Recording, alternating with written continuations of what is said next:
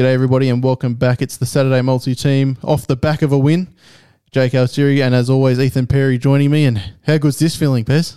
Yeah, it's good to be back in the winner's circle, Jakey. Our multi obviously got up last weekend. 3 tips for 3 winners.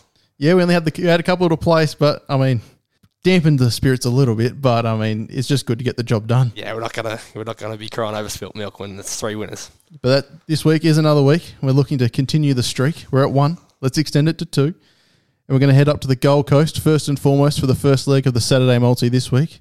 We've landed on Gypsy Goddess. Yeah, we've got Gypsy Goddess there in the bracelet. Returns to Queensland. Pikey stays on. Comes and rides again for Van Dyke. It's beat most of her main rivals here already. Meets them all at set weights. Barrier, a little bit of a concern, but I'm pretty sure she's got a clear edge on these lot. Bit of a class edge, and with that gate, I was looking at the track layout earlier today. From the 1800, she might have a bit of time to just work her way across and find the front and palsy up where we think she should be and get away, do you reckon? Yeah, look, that's pretty much the only concern I have, just with that gate, where she's going to land, where she's going to travel. But I think regardless where she does travel, she's going to be too good for them. I think so as well. So we're going the win there. The next comes up in the following race. That's race 7, number 3 at the Gold Coast, Sort of State. Yeah, Sort of State. Jakey, you've given a good push for this one, and I'm all aboard with you once again here. Comes back over to Australia after 2 pretty handy wins over in New Zealand, I think in 2 Group 3 races.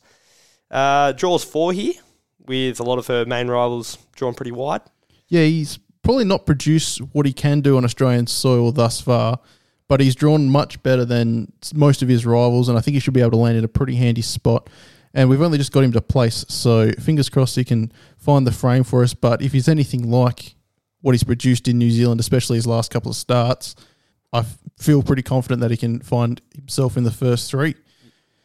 And we had sacked Simo, but we didn't red card him. We just put him in the bin for 10 because he's popped up again this week with Gosford, race 10, number 8, Battleton. Yeah, we love Simo. We couldn't stay mad at him for too long. So Battleton. So we've gone the place here at $1.55. It returns from a spell. It was a winner on debut in its first campaign, but it ran into 2 really nice ones to end the campaign, I think in Marzu and Home Affairs. And of course, Home Affairs, that Home Affairs race was the Group 1 Coolmore of all races. Yeah, and I think ran into 4th or 5th there, only beaten 4 or so lengths, I believe. So far from disgrace in those 2 races. And it comes up against nothing of that class in this race. Hopefully jumps, lands a spot, and just do too good for him late. We've only got it to place, but wouldn't be surprised if it won.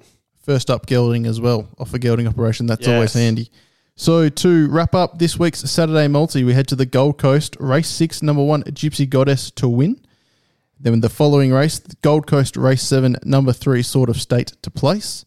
And to round it off, Gosford, race 10, number 8, Battleton also to place. And altogether, that'll be $7.40 with our friends at Ladbrokes on Wednesday afternoon. So make sure you do all your form at racingandsports.com and get involved. Let's extend the streak. Cheers.